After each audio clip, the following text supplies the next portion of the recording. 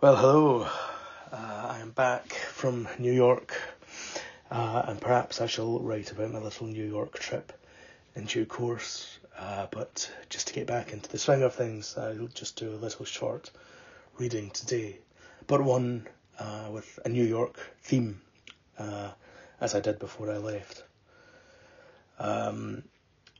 Before I begin, I should say that I came down with a pretty bad cold whilst I was in New York, which rather dampened it a little bit, but I certainly enjoyed it just as much as I otherwise would have, I hope.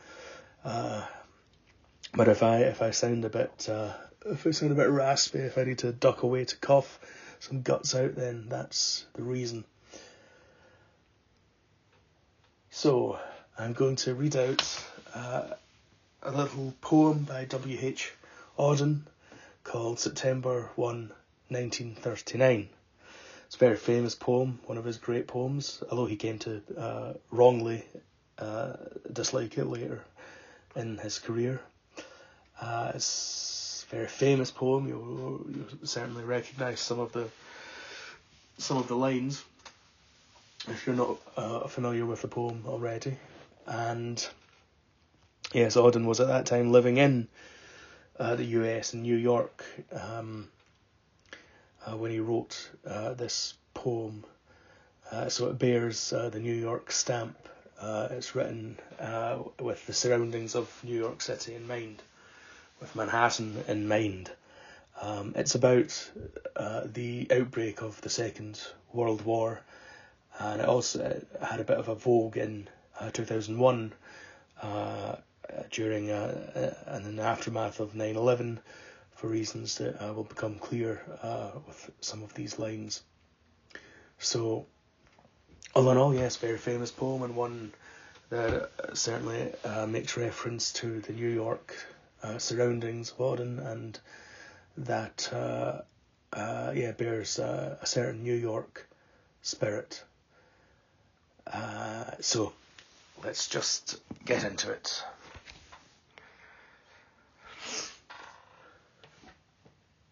I sit in one of the dives on 52nd Street, uncertain and afraid as the clever hopes expire of a low, dishonest decade. Waves of anger and fear circulate over the bright and darkened lands of the earth, obsessing our private lives. The unmentionable odour of death offends the September night. Accurate scholarship can unearth the whole offence from Luther until now that has driven a culture mad, find what occurred at Linz, what huge imago made a psychopathic god. I and the public know what all school children learn. Those to whom evil is done do evil in return. Exiled Thucydides knew all that a speech can say about democracy and what dictators do, the elderly rubbish they talk to an apathetic grave. Analysed all in his book, the enlightenment driven away, the habit forming pain, mismanagement and grief. We must suffer them all again. Into this neutral air, where blind skyscrapers use their full height to proclaim the strength of collective man, each language pours its vain competitive excuse. But who can live for long in an euphoric dream? Out of the mirror they stare, imperialism's face and the international wrong. Faces along the bar cling to their average day. The lights must never go out. The music must always play. All the conventions conspire to make this fort assume the furniture of home, lest we should see where we are, lost in a haunted wood, children afraid of the night, who have never been happy or good. The windiest militant trash important persons shout is not so crude as our wish. What Mad Nijinsky wrote about Diaghilev is true of the normal heart, for the error bred in the bone of each woman and each man craves what it cannot have, not universal love, but to be loved alone.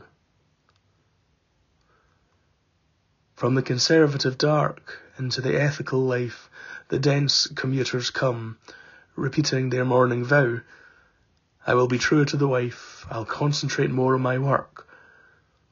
And helpless governors wake to resume their compulsory game. Who can release them now? Who can reach the deaf? Who can speak for the dumb? All I have is a voice to undo the folded lie, the romantic lie in the brain of the sensual man in the street, and the lie of authority whose buildings grope the sky. There is no such thing as the state, and no one exists alone. Hunger allows no choice to the citizen or the police. We must love one another or die.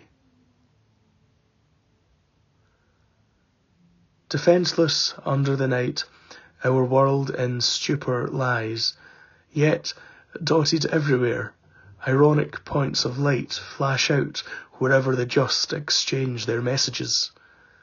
May I, composed like them of eros and of dust, beleaguered by the same negation and despair, show an affirming flame.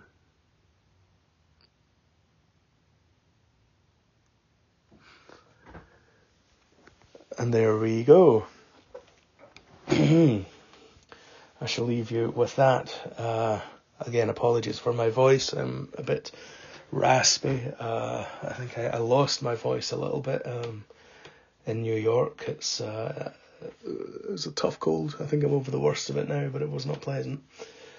I'll be back with more stuff next week. As I said, I might write some reflections on Manhattan, on New York, the great city, the greatest city in the world, and it does rather live up to its reputation. That's all I shall say, and then some. Anyway, that's all for now. Have a lovely week. Goodbye. Much love.